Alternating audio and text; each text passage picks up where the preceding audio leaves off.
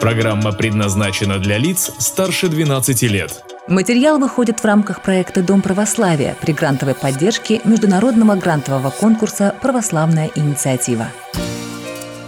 Дом Православия. Мир громких слов. Сегодня обратимся к фразеологизмам, которые пришли в наш современный язык из Нового Завета, а точнее из Евангелия. В этой книге Библии притчи встречаются очень часто, ведь именно притчами Господь Иисус Христос говорил с народом. Рассказывая притчи, истории, наполненные глубоким смыслом, Господь обращался к человеку на языке понятных ему образов и рассказывал о Боге и человеке, призывая задуматься о смысле человеческого бытия и пути в Царствие Небесное. Итак, наверное, вы не раз слышали, как в адрес человека, который не развивает и не использует свои способности и знания, и свой опыт, говорят, он зарывает свой талант в землю. Что такое талант? Что значит зарыть его? Давайте разберемся.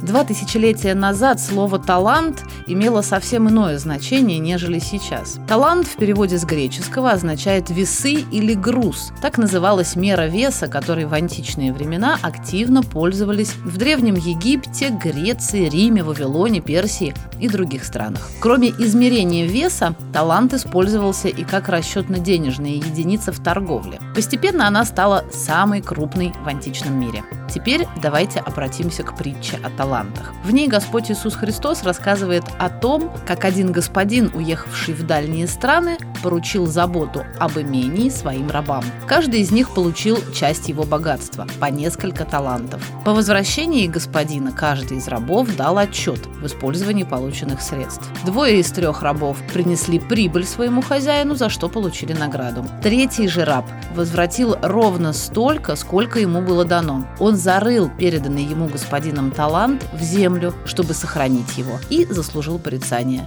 За что же 3 раб подвергся осуждению?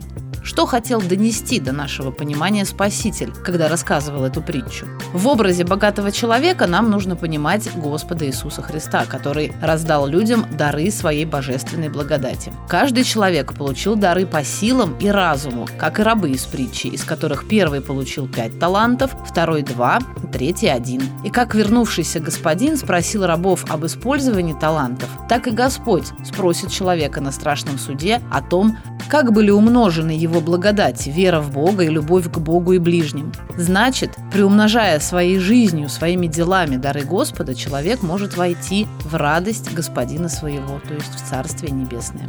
Дорогие друзья, всем нам желаю не зарывать свои таланты в землю, а заботиться об их приумножении. Дом Православия.